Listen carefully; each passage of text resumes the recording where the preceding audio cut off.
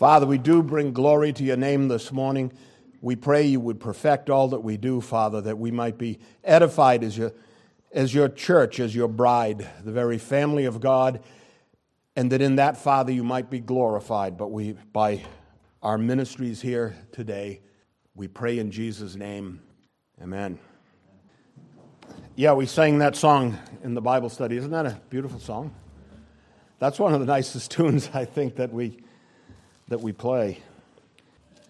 So I'll ask you to open your Bibles again to Romans chapter 2. Romans chapter 2, a difficult but necessary text of Scripture, and the Apostle Paul handles it in his usual thorough way.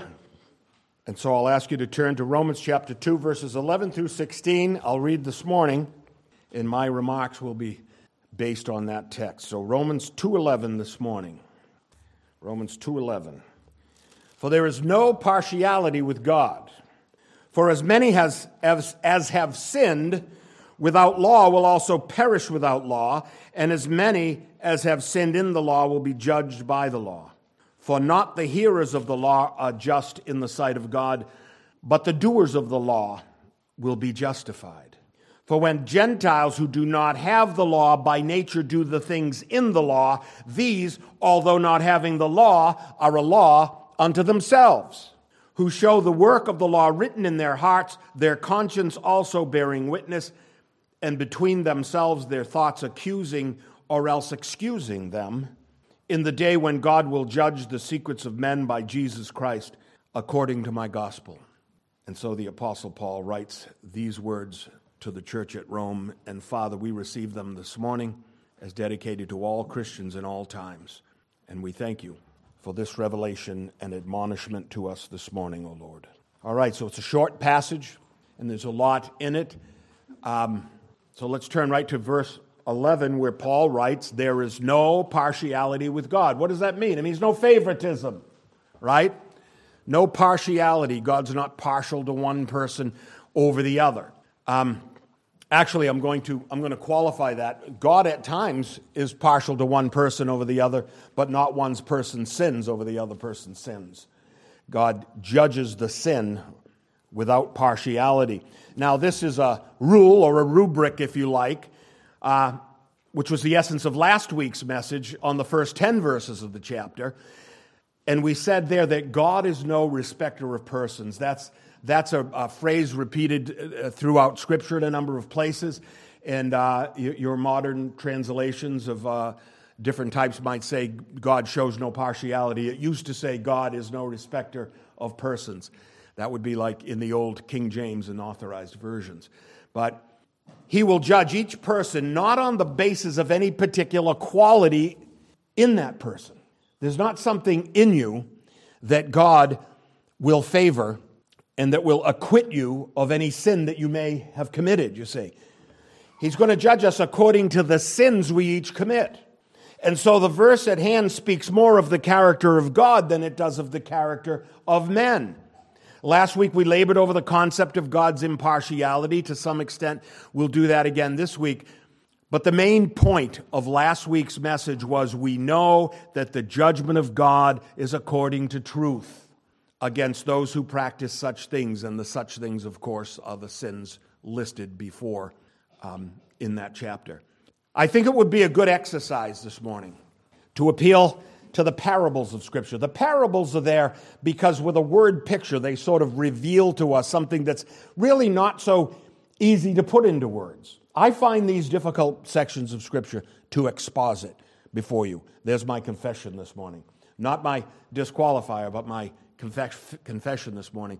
But we do have the parables, and the thing about a parable is the word picture that makes something more memorable to us. And Jesus used them a lot, but they're used throughout the Scripture. So I'm going to turn to a couple of parables of Scripture this morning to make a dual point. First, that God, when it comes time to judge each man, will not take into account any special aspect of that man's person. That's number one. It isn't about the person. No special affinity or relationship with the Lord will blind the Lord to the sins committed even by his beloved. The fact that he loves us doesn't blind him to the sins we commit. All right? And the second point will be this. Though God is no respecter of persons, it's almost impossible to find a man who is not a respecter of persons. It's perhaps an even greater feat to find a man that's acquainted with the heinous nature of his own personal sin. People are blinded or nearly so with regard to their personal offenses, yet they seem to see the offensive nature of other people's sin quite clearly. And so I have a parable that goes back to the time of Samuel that I think elucidates this concept very well. And I hope it's familiar to you. I included the whole thing in the notes so that your different versions wouldn't throw you off when I read it. So we go back to 2 Samuel chapter 12, the first 12 verses of 2 Samuel 12. Now you remember David was the great king of Israel, 1,000 years before Christ, right?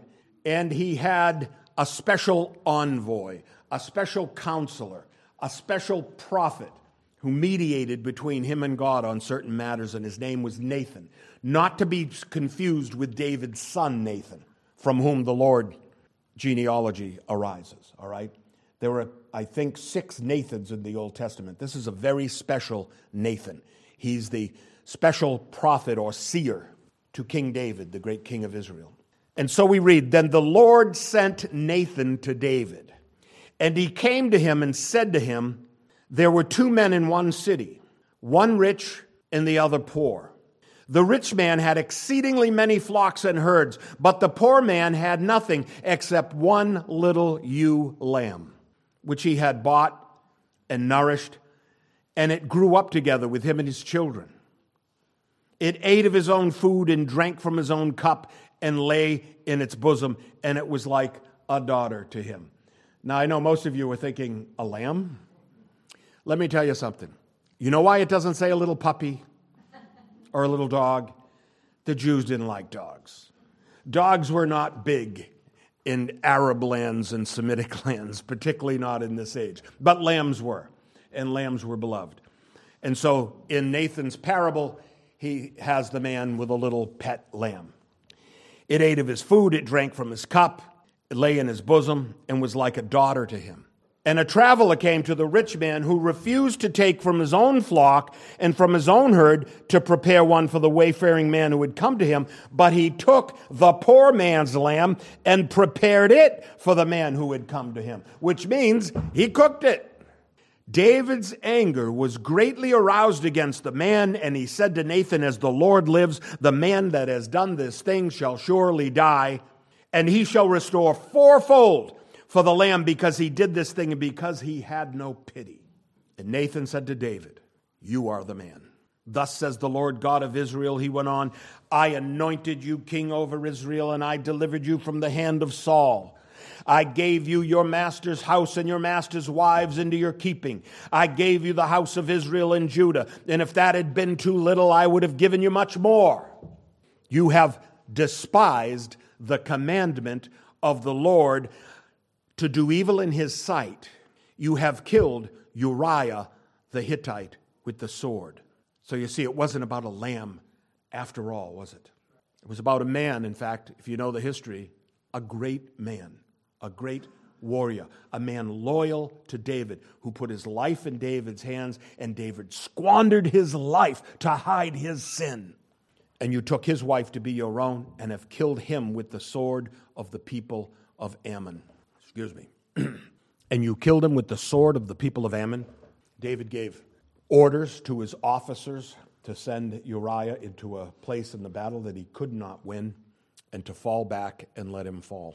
Therefore, the sword shall never depart from your house, because you have despised me, and you have taken the wife of Uriah the Hittite to be your own.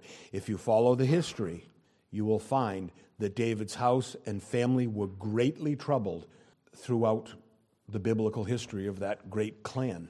Thus says the Lord, Behold, I will raise up adversity against you from your own house, and I will take your wives before your eyes and give them to your neighbor, and he shall lie with your wives in the sight of the sun, for you did it secretly, but I will do this thing before Israel, before the sun. Now, I hope we know David has a special little epithet that he goes by. He is the apple of God's eye. Some of your Bibles will say the pupil of God's eye, meaning he's very dear to God. There's no question about that. But the sin is the sin. And it's equally bad in David as it would be in you or me or anyone else. How many believers do you suppose have the sword of adversity hanging over their houses due to the blindness of their own sin? There's a precept, there's a rule, if you will, that the more you have, the more you know, the more responsibility you bear. Martin Lloyd-Jones preached it this way. He said, I say, therefore, that every time you and I hear the gospel, our responsibility increases. You know, I have to tell you, it's a fearful thing to sit here and listen to the Word of God, because your responsibility increases with each level of knowledge that you increase in. God isn't going to come to you in the judgment day and say, I can't say that you didn't know me, you didn't know my expectations. You actually were a very faithful follower of Christ. You came every Sunday. You were there at the Bible study. You taught children's school. You did all these things. You knew my will and told others my will, and yet you failed me in this way. I've preached many times and appealed to the wisdom of the great philosopher King Solomon, who wrote this, for in much wisdom is much grief, and he who increases knowledge increases sorrow. The Apostle Peter wrote something similar. He said, for if after they have escaped the pollutions of the world through the knowledge of the Lord, that's us, right? They've escaped the pollutions of the world through the knowledge of the Lord and Savior Jesus Christ, and are again entangled in them and overcome, the latter end is worse for them than the beginning, for it would have been better for them not to ever have known the way of righteousness than having known it to turn from the holy commandment delivered to them. A fearful statement. Friends, you might remember the apostles at the Last Supper. These are the very close friends, the compatriots of the great rabbi, the teacher, Jesus of Nazareth. And he chose 12 for himself to follow him. And so they were very close to him. But at the supper, Jesus hinted, or actually came right out and said, one of you will betray me. And so think of the privilege it is to have been one of the 12 who would serve him in that way. Think of the things they knew about Jesus that you and I could never know. Think about the closeness they had to the very person of their Messiah, their God and Creator. They walked the earth with their Creator. And to have had the up-close and personal contact with the Lord of glory. They ate and drank and slept and walked and rejoiced and mourned side by side with their Lord and teacher. Think of the power he vested in them to preach the word, to heal the sick, and to cast out demons. He did all these things. We know that when the 70 returned to him to give account of their exploits, they reveled in the power and the privilege that he granted them. In fact, we read it thus. The 70 returned with joy, saying, Lord, even the demons are subject to us in your name. We can cast out demons. But even in their exaltation, he warns them with these verses. He said, I saw Satan fall like lightning from heaven.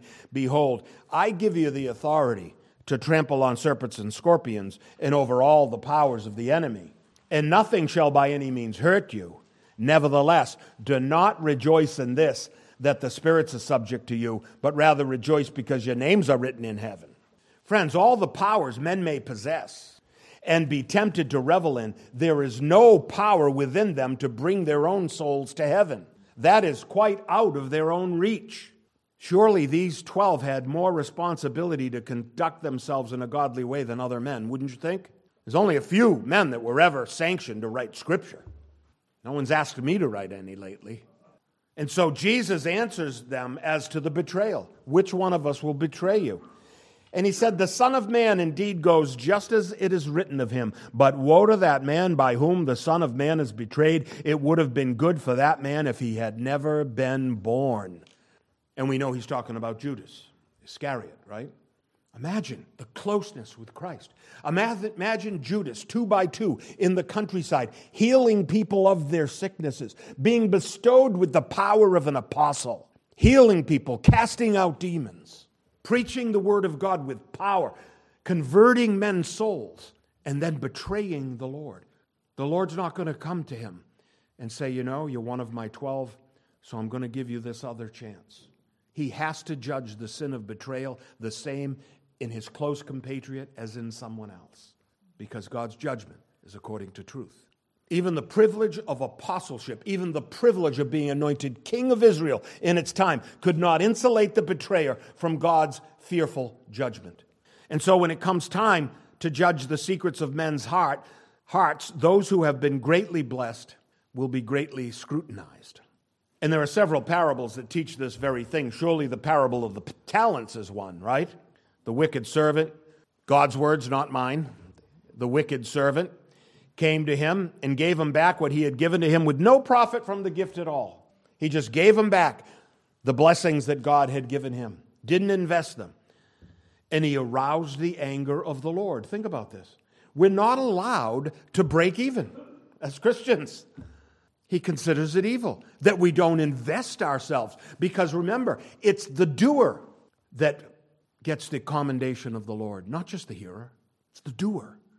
And so he came to him, and he gave back the Lord what was his, but no profit with it. And he aroused the anger of the Lord, or the master in the parable.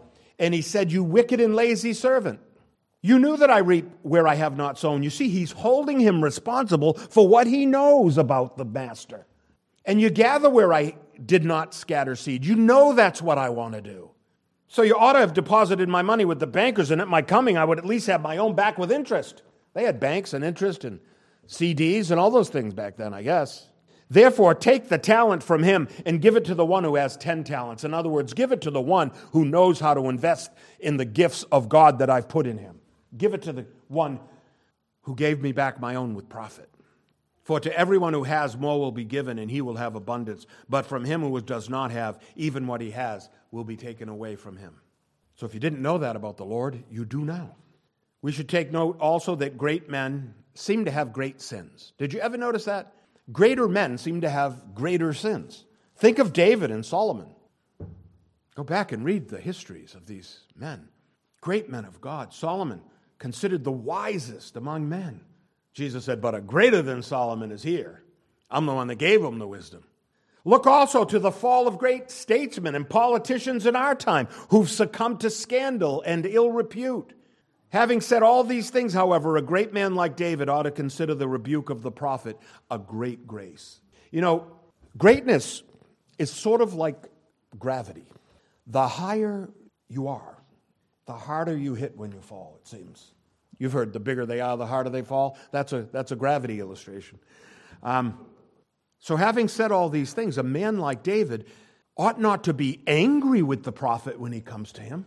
He ought to consider it the grace of God. "Finally, you stopped me in my tracks. I've been sinning and rejoicing in it all this time. I've been rejoicing in Bathsheba, the wife of the man I killed," who, by the way, is Solomon's mother, in case you didn't know that. The Lord still blessed the son of David from Bathsheba. So he ought to consider it a grace when finally someone told him, "You are sinning in this." It was Nathan's wily ingenuity that caused the king to see the sin that he so grievously bears before the Lord.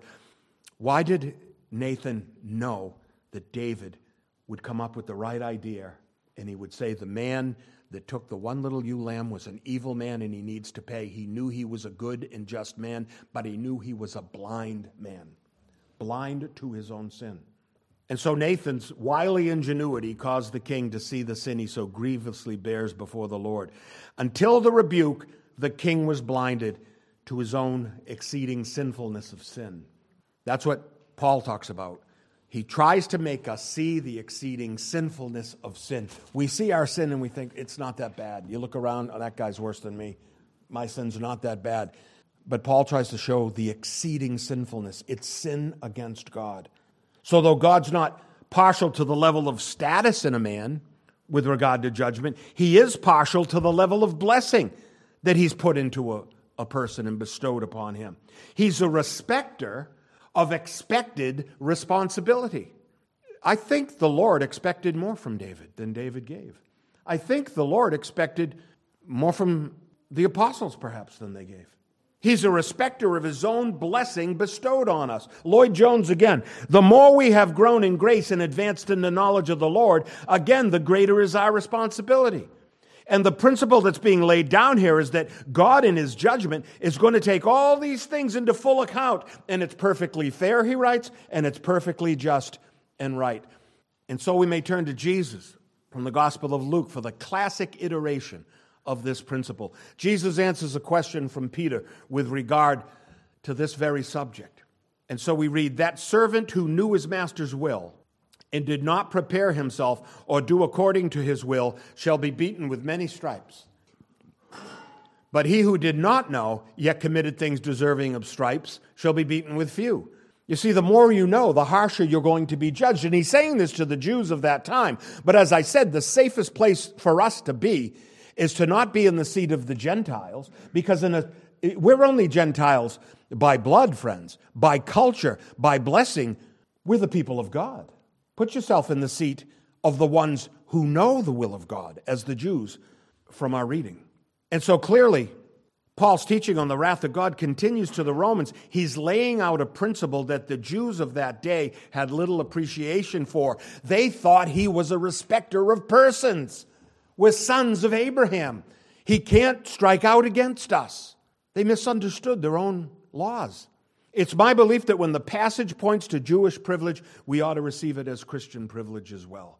That's the safest path with regard to application of the principles taught here. Friends, the Jews were given the law, and that was the reason they saw themselves as special recipients of the Lord's favor. He gave them the law. He didn't give it to anyone else. The oracles of God, the revealed will of God written down, was given to the Jews only and to no one else. And they kept it faithfully for us. All these centuries, they kept it. So they saw that as special privilege. But they forgot that the law said something in it about them and about God. So friends, think of blessing as a coin with two sides. One side is God's favor.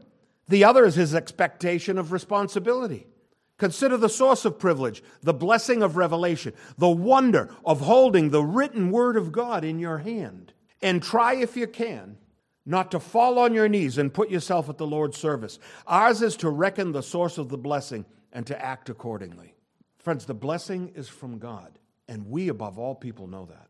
And it should immediately infuse us with a sense of unbridled gratitude. That's the test. Are you taking the blessing for granted? You know that you are if you're not overwhelmingly thankful. Instead, it often emits a sense of unbridled pride, and certainly that's what Jesus and John the Baptist kept saying to these Pharisees, right, and to the Jews. Pride appropriates privilege. Gratitude is the antidote to pride. It's the beginning, at least. For a person is less able to glory in his privilege if he remains cognizant of the fact that the privilege he enjoys is not of his own making. His first response should be gratitude. Friends, that's what the Lord was saying. That's what Nathan was saying to David. I made you king over a great nation.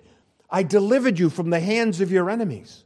I gave all that was his, I gave to you. And if that wasn't enough, I would have given you much more. And yet you break my commandment knowing it offends me. Gratitude. David took it for granted. Gratitude would have been the antidote. For a person's less able to glory in his privilege if he remains cognizant of the fact that the privilege he enjoys is not of his own making. His first response should be gratitude. Yet we see, and what the apostle's warning against is the human tendency to consider blessing as privilege rather than grace. We get used to being blessed. I got to admit, I'm used to being blessed. We've been blessed. I've been blessed as a man. I've been blessed as a father, as a husband. I've been blessed as a pastor with a great congregation of fellow Christians, blessed with spiritual gifts. It gets to the point where you can take that for granted, but get on your knees and thank God for it and act accordingly. And if you're truly thankful, you'll know how to act. In so many believers, privilege tends to regard blessing as deserved. But friends, grace knows that all blessings are undeserved. They're just blessings. They're just gifts. And so if I'm sitting in the seat of judgment today for the secrets of your hearts, consider me in the place of Nathan. And again, you'll be in the safest seat in the house. ready to repent, ready to look and say, if the Lord says it's sin, then I put it away. And receive the rebuke as the Lord's greatest blessing to you in this present season of your life. The person who's greatly favored, the one who's greatly blessed, must never look askance at the one who's not so well favored or showered with blessings in his life. And these verses ought to become a fearful reminder of these things. So think about this. Think about our blessings and where we stand before the Lord. Paul said to Timothy, command those who are rich in this present age. Imagine Pastor Timothy at the church of the Ephesians going around and saying, you look like a rich man. I'm going to command you not to be haughty, because riches will make you haughty. And don't trust in uncertain riches, because you can't take it with you, as they say, right? So don't trust in uncertain riches, rich man, but trust in the living God who gives us richly all things to enjoy. Friends, if you have them, they're from God. Let them do good, he said, that they be rich in good works. Friends, if you're rich in good things, be rich in good works. God expects it. Willing to share, storing up for themselves a good foundation for the time to come, that they may lay hold of eternal life. Friends, have you ever heard men say, we hear it often enough, old so-and-so does not deserve my help. You know how he is. His problems are of his own making. Friends, I got to tell you, every problem I've ever had, everything I've ever prayed for that I needed from God, sometimes immediately I fell on my knees. And the first thing I said is, I know I caused this, but I still want you to help me out. I didn't say, well, I won't ask because I know it was my own failure, I go before God because I know I failed. So we say about old so-and-so that his problems are his own, and he made them himself. I work hard for what I have, and he must learn to do the same. So I have no pity for his miserable condition. Now, I understand that argument. I get it. But when you say such things or believe in your heart that your present level of blessing is the result of your own hard labor and deserving spirit, you've lost the central aspect of God's teaching. Yes, you were more responsible than the other guy, and that's why you were blessed. But guess what? Here's a test for you now. There's a man in need, and he's in your path. Are you the priest, the Levite, or the Samaritan? Friends, the collateral damage of great blessing is pride in yourself. We begin to see that it's us, and contempt for a person who is less blessed. Well, he didn't pull himself up by the bootstraps the way I had to do. And friends, I want you to be that way. I want you to be self-sufficient. I want you to work hard and faithfully before the Lord. That's part of the teaching as well. But your blessing should have taught you charity or generosity or humility. And I'm not unaware of the need for people to be self-sufficient and to apply themselves for their own enrichment. And lazy men are going to be in need. The book of Proverbs, chapter 6, go to. Consider the ant, you sluggard. Consider her ways and be wise, for she neither sleeps nor slumbers, right? But beware that you don't miss that he or she has been put in your path to test your heart's response. You've attested to your own personal earthly rewards, but you forgot an essential law of Christ which says, bear one another's burdens and so fulfill the law of Christ. And keep in mind that it was the Samaritan, the accursed Samaritan. Nobody likes them. It wasn't the priest. It wasn't the Levite. These are the great holy men who bore the burden of a fallen neighbor. And why did Jesus call the man his neighbor? Because he was put needily in his path in a moment when the Samaritan was blessed with the ability to rescue him. And that's all he saw. He's fallen, and I'm able to help him. And the Samaritan blessed him. Verses 12 through 14, for as many as have sinned without the law will also perish without the law, and as many as have sinned in the law will be judged by the law. Let's just stop with that. We know that the Lord, in his graciousness, gave the law to the Jewish people. And to some people, he didn't give the law. But he's not going to judge them by the law he gave to Moses. He's going to judge them because he knows in their own hearts they have a law unto themselves, and that will be sufficient to condemn them as well. None of us keeps, you've heard it said, I don't go to church, it's full of hypocrites. What do you think, everyone outside the church isn't a hypocrite? They're worse. Yeah, I'll say there's hypocrites here. I'll put myself in the seat of the hypocrite, if you like. Some people think just because you change your mind, you're a hypocrite. No, I learned something. I grew up. Took me 30 years, but I got there. I've been a grown-up now for 35 years, and I'm 65 years old. As many as have sinned without the law will also perish without the law. And as many as have sinned in the law will be judged by the law. For not the hearers of the law are justified in the sight of God, but the doers of the law. Friends, we do not want to be a company of hearers only. As James said, deceiving yourself.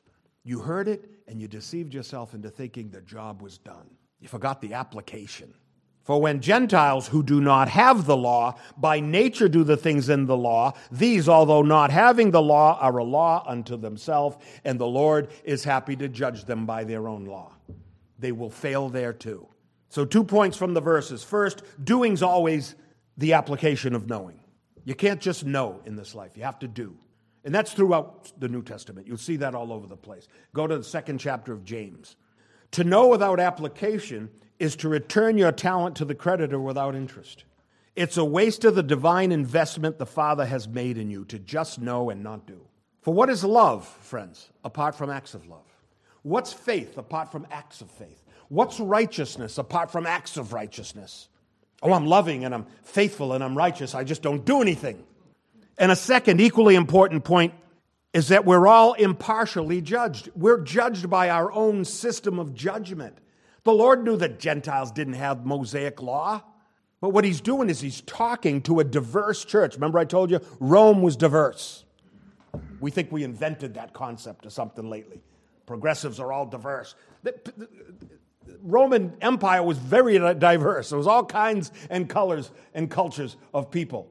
And he's telling them all, you can't stand on your own standard and think it'll measure up to God and to his approval. It won't work. Jew or Gentile, it won't work. So a second equally important point here is that we're all impartially judged. It isn't about us. It's about what we've done. But we're not all judged in accordance with the same standard. And make no mistake, everyone has a standard, whether it's stated or unstated, known or unknown. You know, I think about the agnostic. The agnostic would like to be given a pass. He's just not going to comment on God.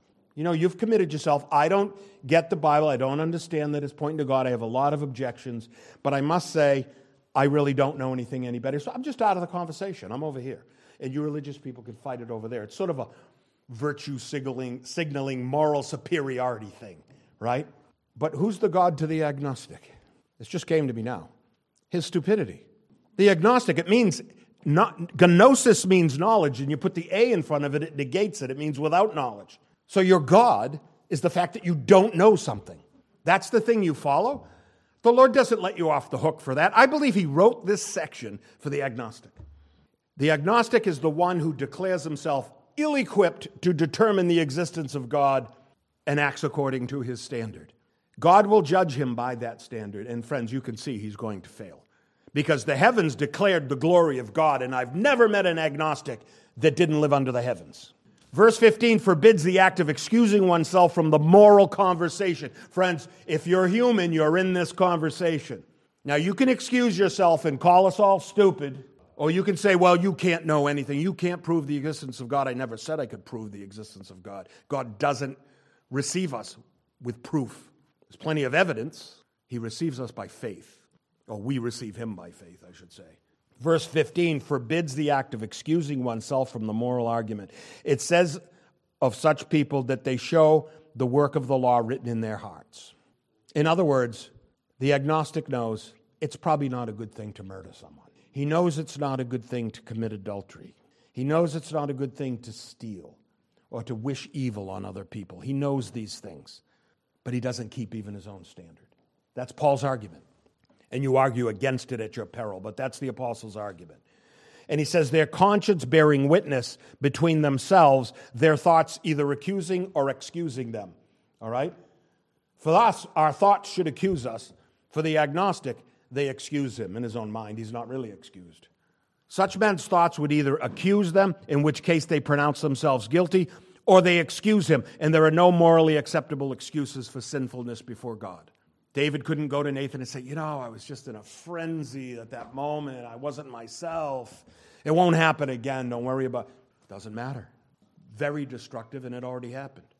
And the whole thing's in parenthesis, by the way, if you noticed it. And the parentheses are Paul's, who added the special warning for the agnostic, I think. His own thoughts do not exempt him from judgment. He'll merely be judged by his own very low standard of morality. and still he'll fail. His own thoughts are certain to convict him. And how do we know this? Because even those without the law, Paul writes, show the work of the law written in their hearts. Their conscience. See, has your conscience ever bothered you, agnostic? Have you ever said, even though you don't know if there's a God, have you ever done something and say, that doesn't feel right? Guess what? That's God talking to you. The gift of the conscience. Even for the one without the law. Something felt right when I ripped that guy off. Thumb on the scale. It's written in their hearts, their conscience bearing witness, and between themselves, their thoughts accusing or else excusing them in the day when God will judge the secrets of men by Jesus Christ according to my gospel. Friends, I named the sermon, The Secrets of Men. I find that a fearful thing. We wouldn't even want each other to know all our secrets. We know that no one keeps the law, none but the incarnate Lord himself. If anyone has ever kept the law, think about this. If anyone has ever kept the law in its entirety and somehow miraculously escaped judgment and perdition on his own merit, the Lord of glory would not have died. If just one man did it, he wouldn't have died, because that one righteous man would have been the testimony that a man could justify himself by human effort and moral application. And it isn't so. If there was one righteous man, Jesus would not have died. He would have put him up on a pedestal and said, be like him, and the rest of you be damned. But it's his testimony to Paul's warning here in chapter 2 that no such man exists. And he'll belabor that in chapter 3. So we have to keep doing this. The law is impossible to keep. You know, I used to get so fired up in the old days when I preached from Nehemiah, I swore I'd never do it again. I told it, don't worry, I'm not going to Nehemiah this week. But, Jeremiah tried that. He said, whenever I preached the word of God, men derided me and they persecuted me and they did all these things. So I decided never to speak the word of God again. But he said, but it was like a fire inside me, shut up in my bones, and I could not hold it back. I call that the Jeremiah principle. If you're called to preach, you're going to preach. It's just going to come out. So if anyone ever kept the law, the Lord wouldn't have died. But it's testimony to Paul's warning here in chapter 2 that no such man exists. The law is impossible to keep. Justification before God is not only undeserved, it's undeservable. You couldn't possibly deserve it. It's not deservable. It's not out there. It's not the gold ring that you're reaching for. Or maybe it is, but you can't reach it.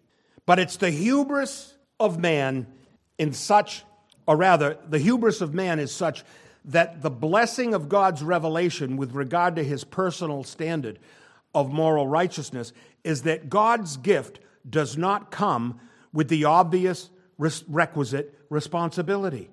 That's the hubris, that's the pride, that's the delusion of man, that God will gift me, but there's no responsibility attached. In fact, the Jewish standard of righteousness that's revealed in the law of God is higher, far higher, than the other standard of which Paul is speaking. That is the moral consciousness of non-Jews.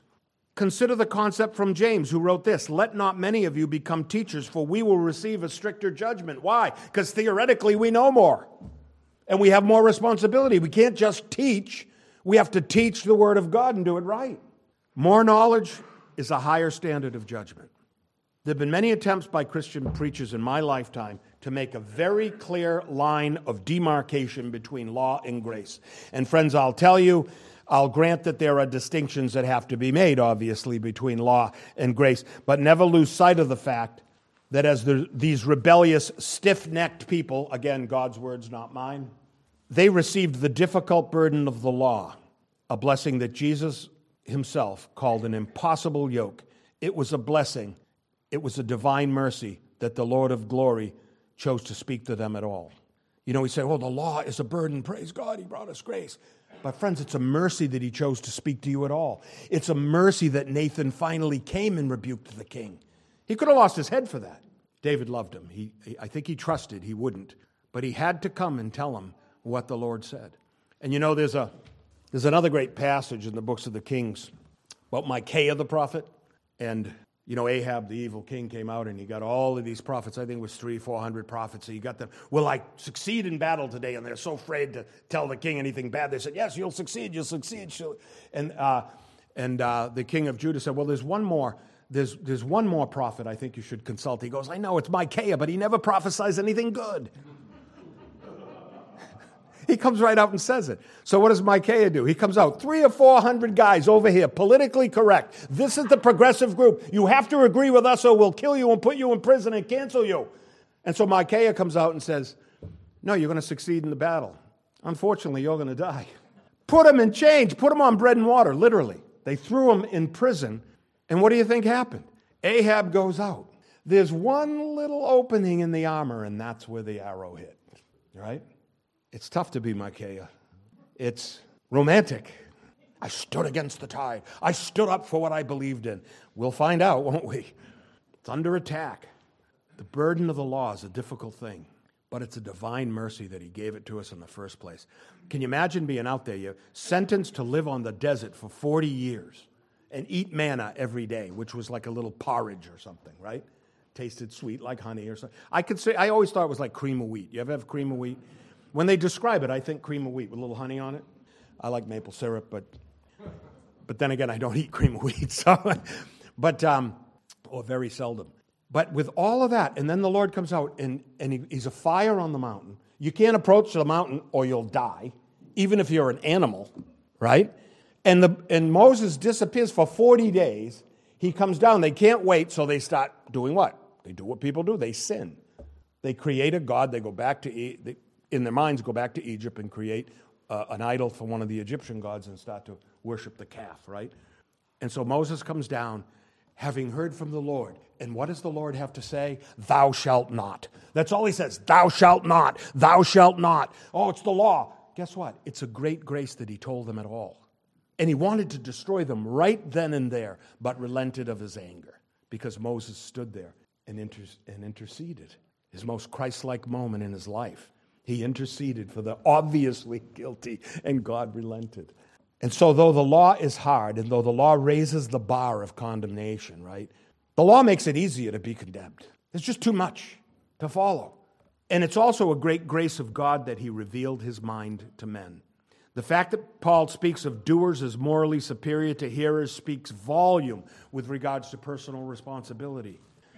We who have the word of God will be judged by a stricter code of personal behavior than those who perish without the law. Now, there's a couple of subjects here that I didn't go into, and I'll be very honest with you, I don't quite fully understand them.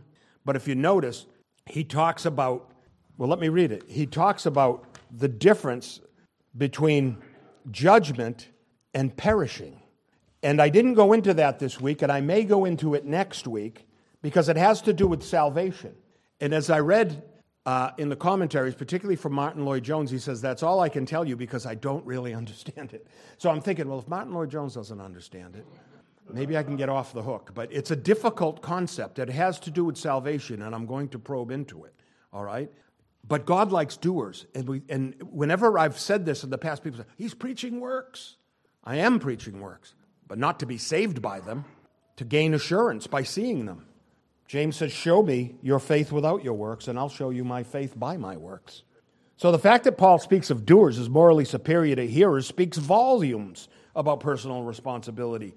We who have the Word of God will be judged by a stricter code of behavior than those who don't have the Word of God.